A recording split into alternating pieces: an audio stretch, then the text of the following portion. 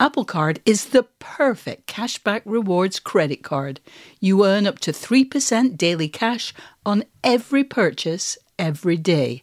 Visit apple.co/card calculator to see how much you can earn. Apple Card issued by Goldman Sachs Bank USA, Salt Lake City branch. Subject to credit approval. Terms apply.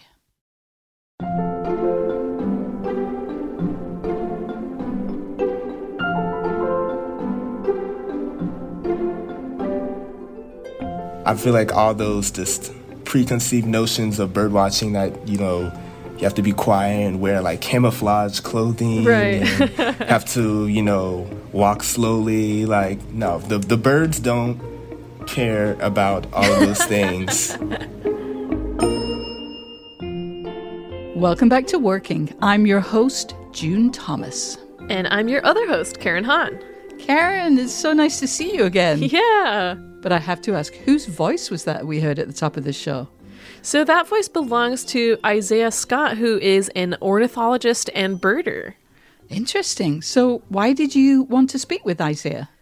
Well, I first became aware of his work through his Instagram, Ike's Birding Hikes, and I just loved how enthusiastic he was about birding, and the more that I learned about him, the more that I learned about his efforts to make birdwatching, which I think is stereotypically seen as a pretty staid kind of hobby, seem more accessible and fun.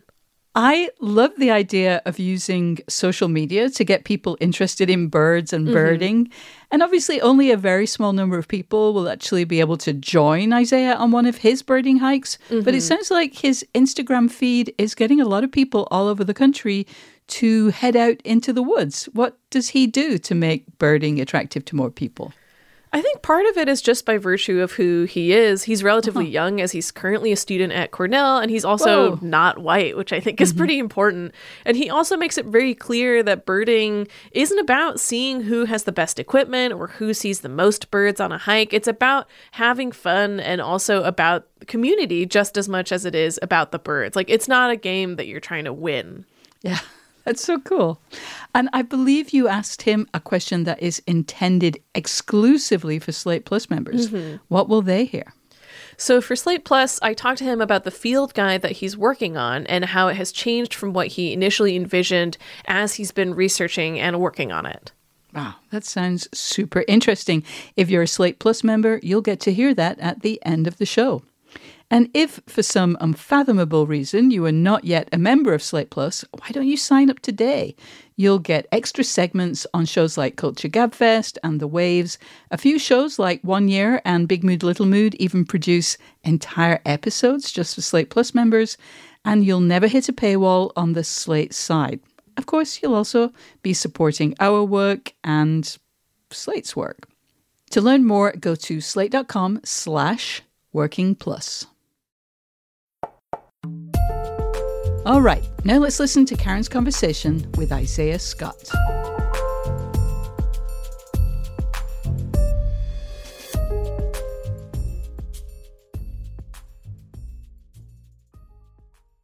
Hello, Isaiah. Welcome to the show. I'm so excited to chat with you. Hi, Karen. Thank you so much for having me on the show, and I'm very excited to speak to you as well. So I first became aware of you and your work through your Instagram, Ike's Birding Hikes. Can you explain what a birding hike is?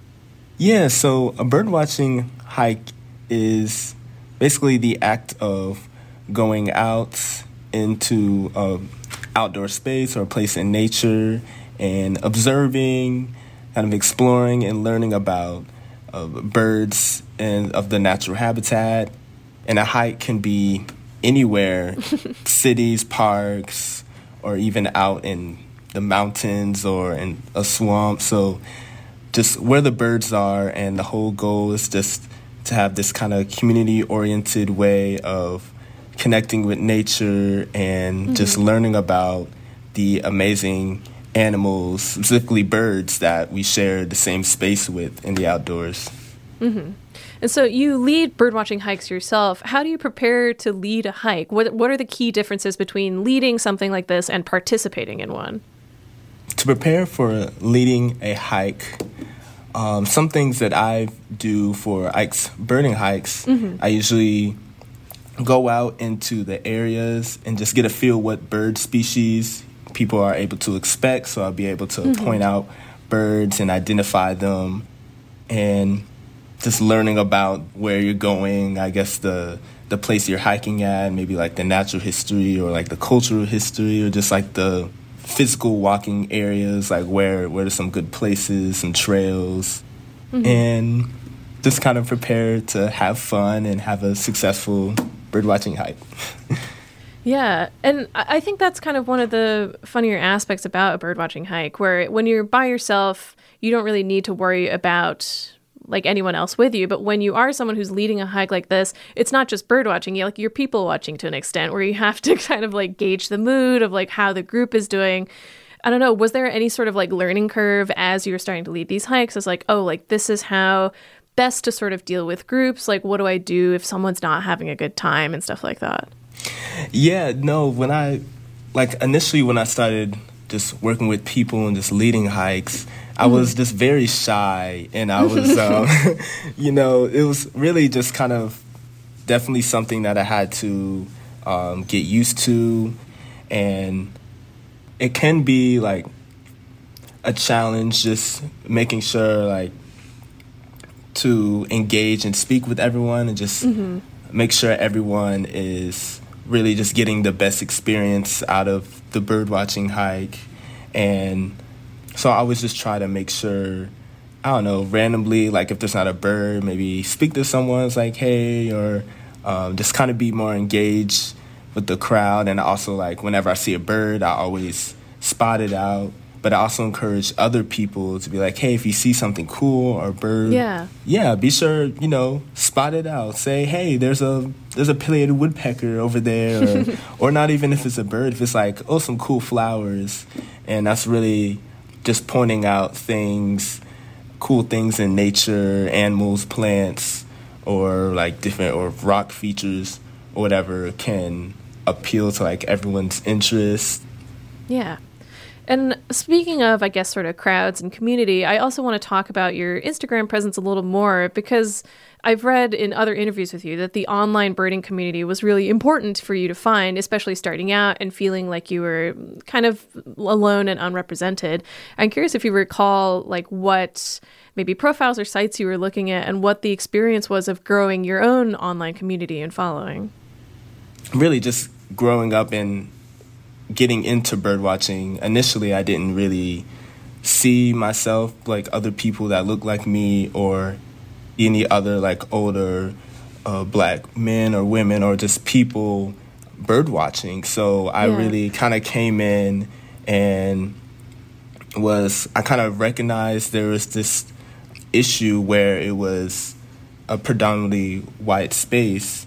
And so I kind of sought to be a representation for other people in the field. But through social media, that was just a really good way to just connect with other bird watchers and people in the nation and just around the world. And this event called Black Birders Week, which launched in 2020. Oh, wow. Which is 3 years ago. Yeah. It was basically it's a week-long event that was in light of a situation that happened in Central Park with Christian Cooper, who was a black bird watcher, was racially profiled. And so this event was really just a week-long celebration and recognition of black people in the field of bird watching and in nature and in outdoor spaces, who have a love and passion for birds, and to the whole goal of just sharing bird watching with other people. And so I was able, through Black Birders Week, just able to connect and have this sense of community and to be a part of a black bird watching community. And that's what we kind of call ourselves. And we all DM each other and like follow each other, like, and just do collaborations. Yeah. And I really admire like the stuff that you said about wanting to make sure that no one feels the kind of discouragement that you were feeling when you came into the birdwatching space, that you don't want it to be something that's kind of gate-kept in a way. Can you speak a little bit to like kind of the old rules of birding? Like you've said, they include, quote, like wearing drab clothing, being quiet, that you need all of this gear in order to be able to participate or have to have this very scientific mindset. Can all of these rules go out the window, do you think? Yes, definitely. Like when I first started, I already kind of knew like the assumptions with that bird watchers are usually older white people that birdwatch, something that's done as like a retirement activity. Mm-hmm. And when I started birdwatching, I really just wanted to change the face and change what a birder looked like. Mm-hmm. And so, me being a young black boy that likes to wear just very colorful, just, drippy clothing, I guess that's the term we use. And just like to express themselves outdoors, have to sometimes be loud, just say funny jokes, some just laugh. And I feel like all those just preconceived notions of bird watching that, you have to be quiet and wear like camouflage clothing, right? And have to, walk slowly. Like, no, the birds don't care about all of those things.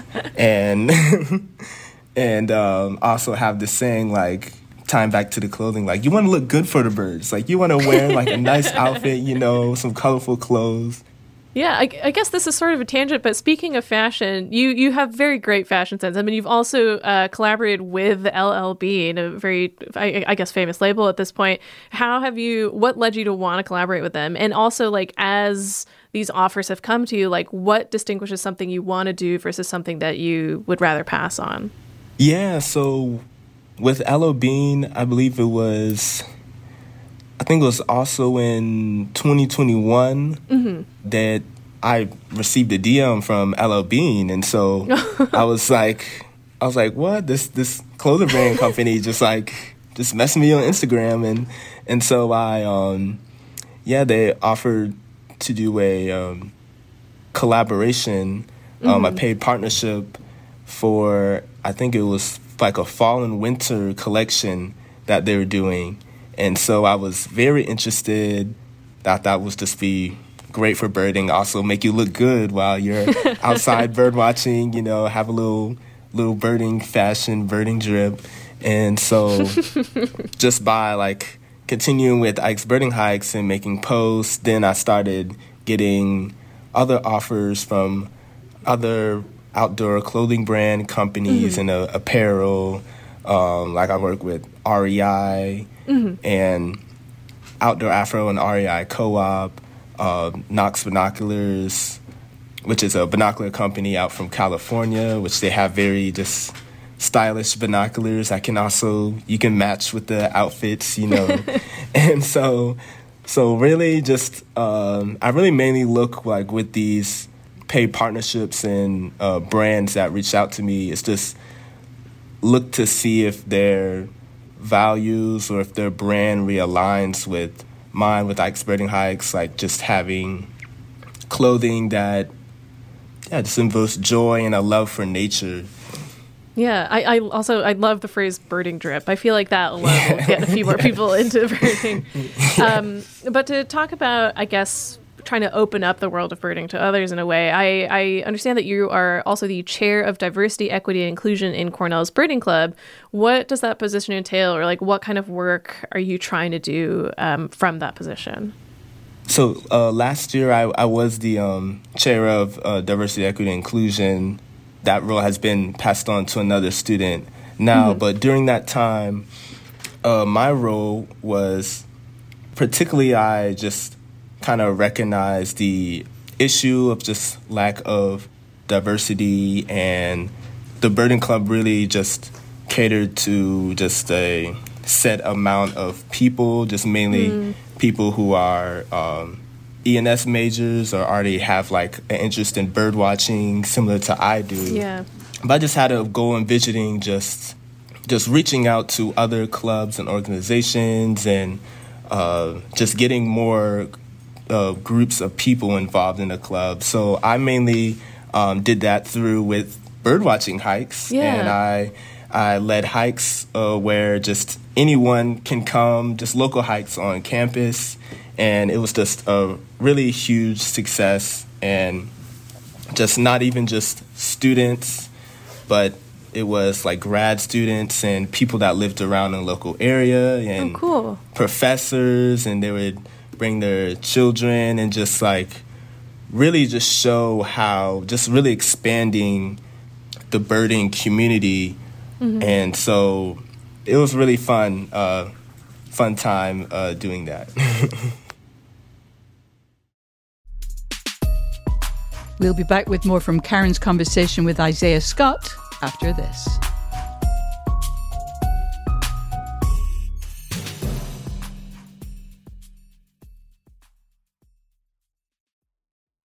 Apple Card is the perfect cashback rewards credit card. You earn up to 3% daily cash on every purchase every day.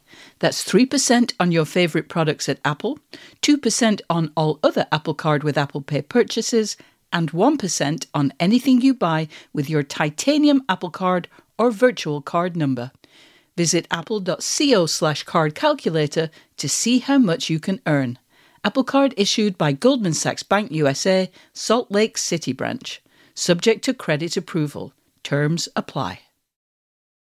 For the ones who work hard to ensure their crew can always go the extra mile, and the ones who get in early so everyone can go home on time, there's Grainger, offering professional-grade supplies backed by product experts so you can quickly and easily find what you need. Plus, you can count on access to a committed team ready to go the extra mile for you. Call, click Grainger.com, or just stop by. Grainger, for the ones who get it done.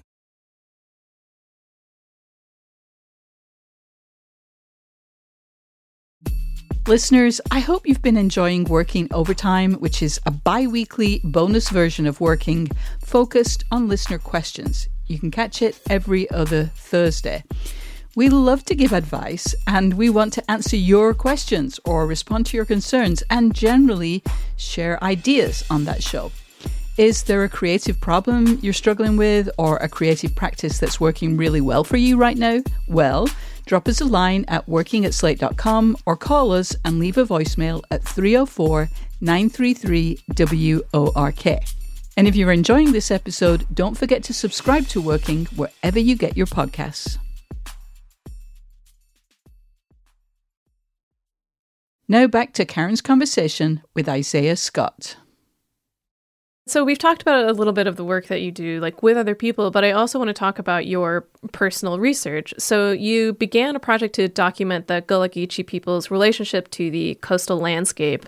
I wanted to ask you how you first came to know about the region and what captivated you about it and what made you want to research further. Yeah, so Gullah Geechee people are descendants of enslaved African people along the southeast coast, and this included the coast of North Carolina, South Carolina, Georgia, and northern Florida. And kind of during and after the time of slavery, there were settlements, and still are to this day, settlements and communities of Gullah Geechee people that are found in different sea islands and along rivers and in coastal areas. And so Gullah Geechee people have been able to retain and still practice to this day many West African traditions and belief systems and ways of life that have survived through the transatlantic slave trade. And so Gullah Geechee is my heritage. A couple years ago, I started to learn about just my Gullah Geechee roots and the history. And so I learned about this great opportunity that was passed along to me known as the Echoberry Fellowship. And so this is a fellowship that's offered by Drexel University. And they endow nature artists and wildlife illustrators and people who do like environmental art and support different projects, such as like if someone wants to write like a field guide or a book or a publication. And so I was encouraged to apply. And so I had this idea with kind of with my interest with bird illustration and artwork to illustrate a guide of birds that are connected to Gullah Geechee people and just birds. And through some of my research about my Gullah Geechee heritage, I've found a lot of bird characters and symbolism in Gullah Geechee animal folklore. Oh, wow. And so a lot of birds were used to convey messages of life and death and freedom, and also a lot of feelings that were expressed during the horrendous time of enslavement. Mm-hmm. And so I received the fellowship. I'm the Eckelberry Fellow of 2021. Mm-hmm. And so I'm now in the process of illustrating this guide and this book. And it's this basically the whole message is how birds are a natural symbol of freedom and liberation for the Gullah Geechee people and African Americans. And so really, really excited to be working on this project. Yeah, and I also love that particular framing because I think when someone hears the word field guide, the impulse is to think it's just a bunch of kind of disparate entries. They're just like, this is this is that. But like having an overarching structure kind of really does differentiate it. And I also wanted to ask about the process of writing and illustrating a field guide as well. How research intensive is it? Like, what is the process of researching and creating a field guide? So my process, my research process for the field guide so far is I've just been mainly looking in a lot of text about Gullah Geechee animal folklore and about stories. And sometimes I would also have to either try to identify birds. Like I know in a folklore that I read, it was about, there was a bird mentioned called a galliniper. Mm-hmm. And of course, at first I'm thinking, galliniper, what is, I don't think there's a bird that we call today called galliniper. And so I kept reading it, and it basically, just from reading, it was saying how it knocks on wood or like pecks on wood. And I first thought, oh, this sounds like a woodpecker. Mm-hmm. And basically the whole story is that someone was trying to hunt the woodpecker, but the bird was able to outsmart the man who had an axe. So while they were like kind of fighting in this dispute, that the woodpecker pecked the tree so hard that it got stuck into the tree. And so when the man, when he tried to strike out the woodpecker was so strong that when it pulled its head back, it pulled up the whole tree out of like the whole root out of the ground. And so I was thinking, wow, like this is just a very, I don't know, I can just see the visuals of this happening, just how this makes me think of like an old cartoon, just very dramatic and so I was thinking, what is a large woodpecker that, able to have kind of such strength? And I was thinking about this kind of sounds similar. And they also mentioned how the tree was a gum tree. And so a species of woodpecker that was large, and they were usually found in stands of gum trees, was the ivory-billed woodpecker. Mm-hmm. And so the ivory-billed woodpecker is a large species of woodpecker that's found through the southeast, but they're now declared extinct. And so I was thinking, but during the time, I believe the story, the narrative was recorded in the late 1800s, and that was when the bird was still around. Yeah. And so just really just kind of researching and looking at these different context clues and like reading these animal folklores and stories. Really, that's kind of my process of just going through and identifying, making a list of birds, and then from there, I just started illustrating the birds that I've been able to find. And so the illustration process is it's definitely been I guess the main part, because it's mainly going to be an illustrated book. Yeah. But I've just been able to sharpen my skills of like illustrations and bird artwork while here attending Cornell, because they have I took these two really amazing bird illustration courses while here. And so that has just dramatically just changed my artwork and improved it. Mm-hmm. And I want to talk about your illustrations as well, because your bird illustrations are so beautiful. Thank you. I'm almost surprised to hear you say that like these bird illustrating courses helped you a lot, because I'm like, oh, but he's already so good. Like, what is there to improve? But I'm curious if there was like a specific thing that you learned during those courses that really changed how you approach illustrating. Yeah, so the first illustration class that I took last year, it was the art and science of birds. Mm-hmm. So in that class, we just kind of learned like the basics, like everything from how to just accurately and like scientifically draw birds, like getting proportions right and like the bill size and beaks. And we looked at practice drawing and illustrating different birds from different techniques. And so that really kind of helped me just going through the whole process of just drawing my birds more accurately and making sure like my proportion of the birds, of like the body and the legs or the beak.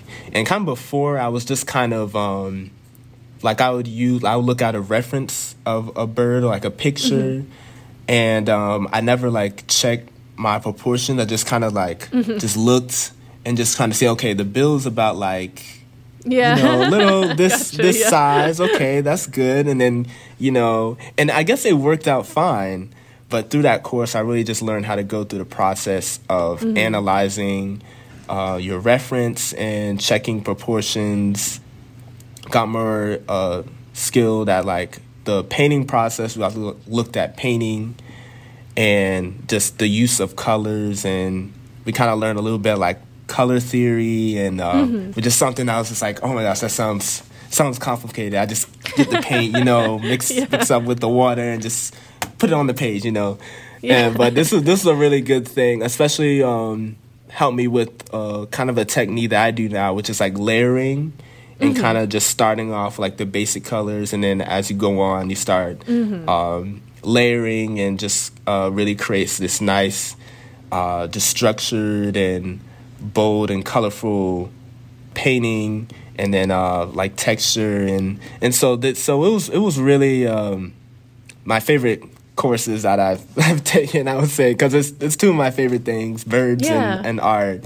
So that it really just sharpened my skills. Yeah, that's really, really cool. Okay, so you've cited the painted bunting as your favorite bird before. What I'm impressed by is that every interview that I read where they ask you that, you always mention the painted bunting. Oh, really? Yes. Very solidarity with it. Yes, my favorite bird. So, yes, the painted bunting. When I first started bird watching, I had got my first field guide, and I was just flipping through, like learning, what birds can I see in my area. And I noticed the painted bunting, just this very brilliant, colorful bird. The male, it has has like a blue head, and then like a red throat and belly, and then it has like green and yellow wings. But the females are actually all green. But so why that is, so the males, they have all these vibrant colors, because usually that's to attract females, but also to kind of that displays the health of the male, and also how I guess kind of how it owns its territory. Like, I'm big and colorful. Yeah. Well, not big, they're kind of small, but they act like they're big, and like they sing, and the song is very melodious. That's also my favorite bird song.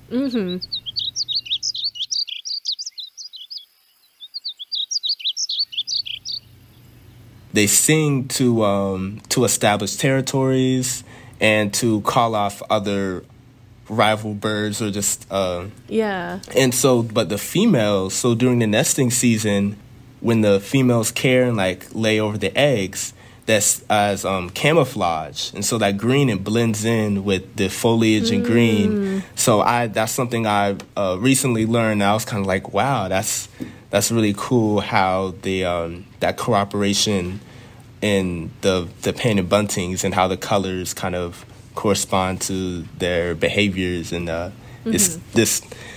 Yes, I love that bird so much. I'm curious, what are your other favorite bird calls? Another one of my favorite is this bird called the Montezuma or pendula, and I've been able to recently have a trip to Costa Rica in January, and so on one of our trips we went to a cloud forest near this place called Arno Lake. And so one of my first birds that I encountered there was this bird called the Montezuma or pendula, and it's very beautiful in large blackbird species. They have like this very just ornate color pattern, like a yellow tail and like this like large triangular shaped bill. But they do like this kind of call display where they kind of like rock back and forth on this branch. And like when they go down, they let out this just very just kind of, I don't even know how to explain. It's just very like a robotic kind of metallic noise, and it's very high pitched. It is bizarre. It is awesome. All right. So for a final question about bird watching, do you have any quick tips or tricks for people who might want to get out there and give it a try? My advice for people who just have trouble like going out and have a hard time seeing birds, well, one thing with like looking through your binoculars, and that's something that I kind of struggled with when I started birding, like how to try to find birds like in the binoculars. Yeah. Like whenever you spot a bird, this can be like up in a tree or on a bush, just always like keep your eyes on it, and then usually with your binoculars, like you just kind of gently just place the binoculars over your eyes. And so this kind of helps because sometimes when it's like, oh, I see a bird, and you kind of rush, and then like you're looking at just nothing. It's like the other side of the place. It's like, oh, wait, I have to try to find it. But what I really found very helpful is just kind of just like keeping your eyes on the bird, unless it flies away. That's sometimes happen, and that can be a hassle to deal with. But just by just gently placing binoculars over your eyes, you'll be able to find the bird better, and then you just like adjust the focus with the little knob, and there you've been able to successfully find and view a bird through your binoculars. So, gotcha. So eyes first, binoculars second. Yes. Gotcha. Well, thank you so much for your time. This has been so delightful, and I hope it does encourage more people to go out and look for birds themselves. Thank you for having me on the podcast, and I really enjoyed speaking with you. Up next, Karen and I will talk about challenging preconceptions and the importance of recognizing the complication levels of our creative endeavors.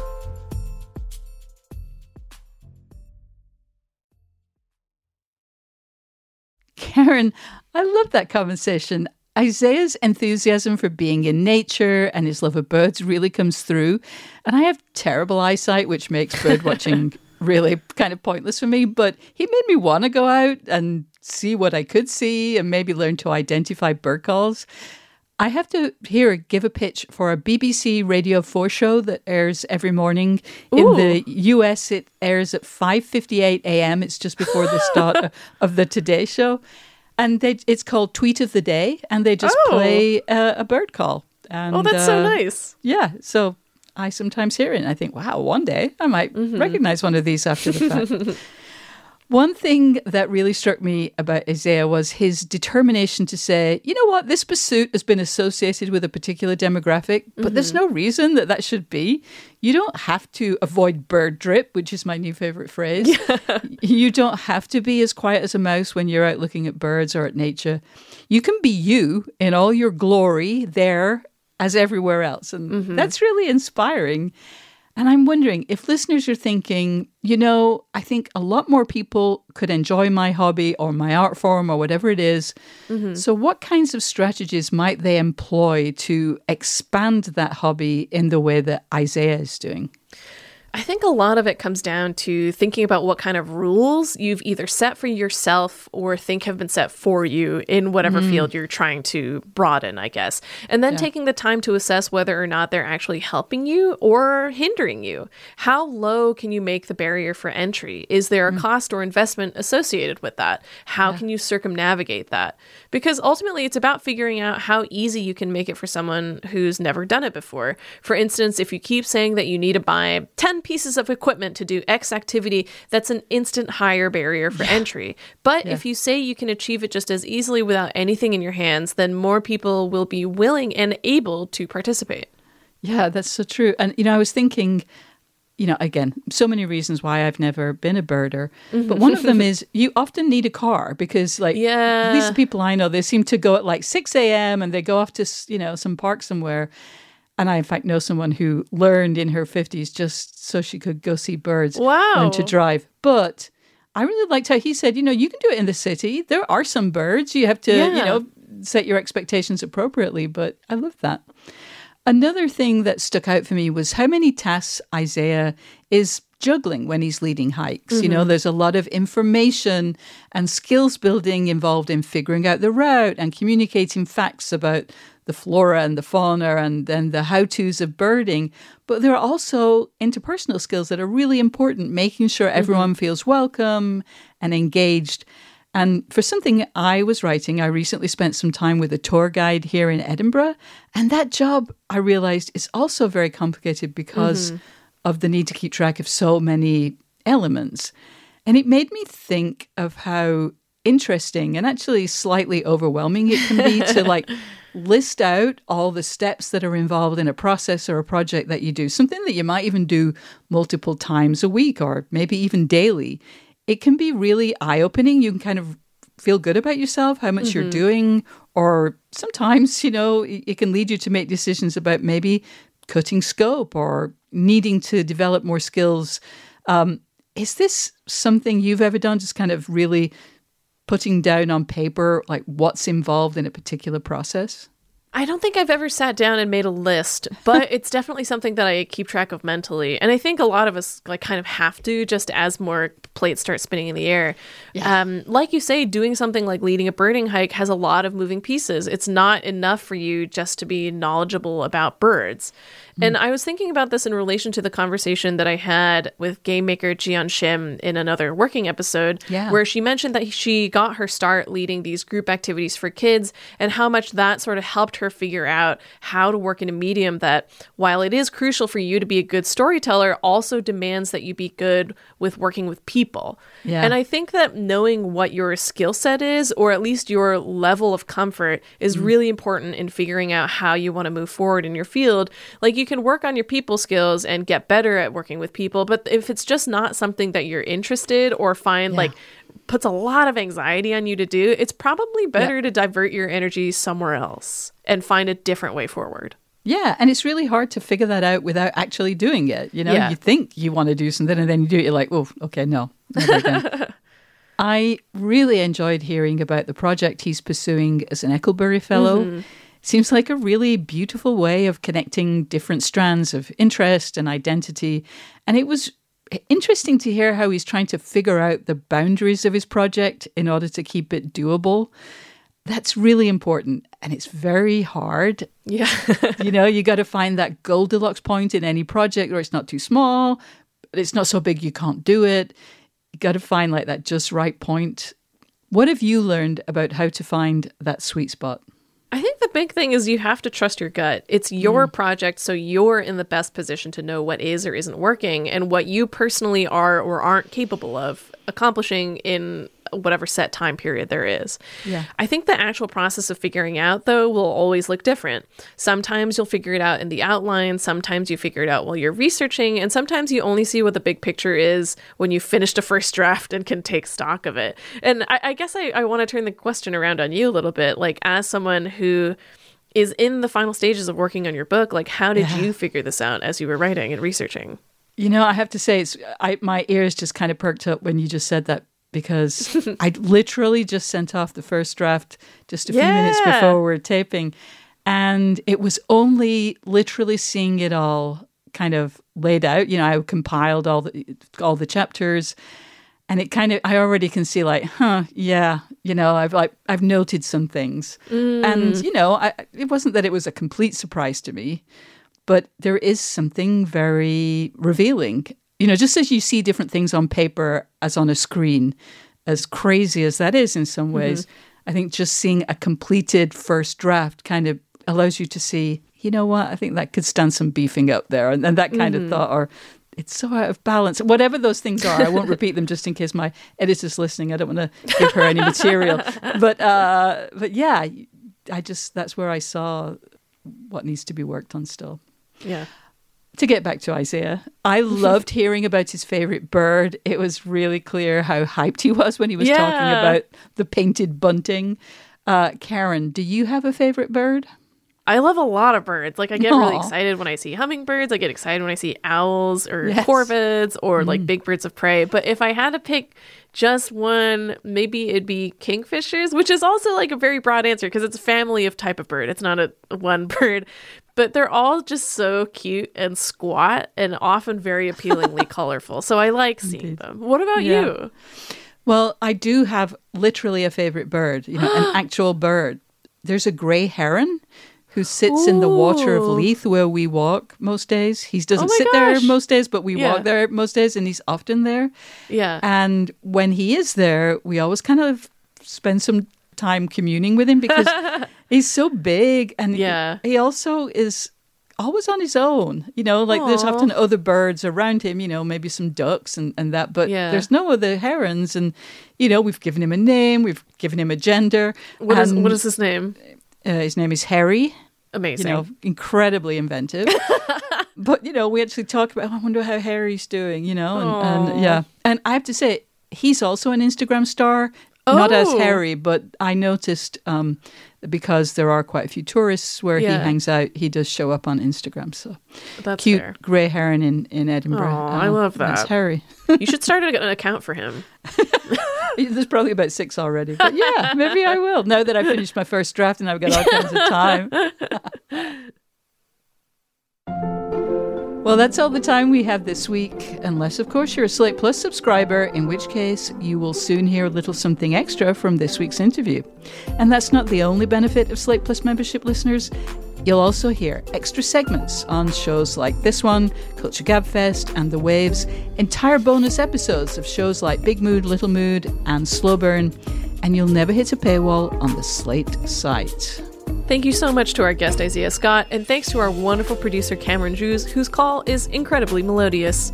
We'll be back next week with Isaac Butler's interview with writer John Cotter. Until then, get back to work.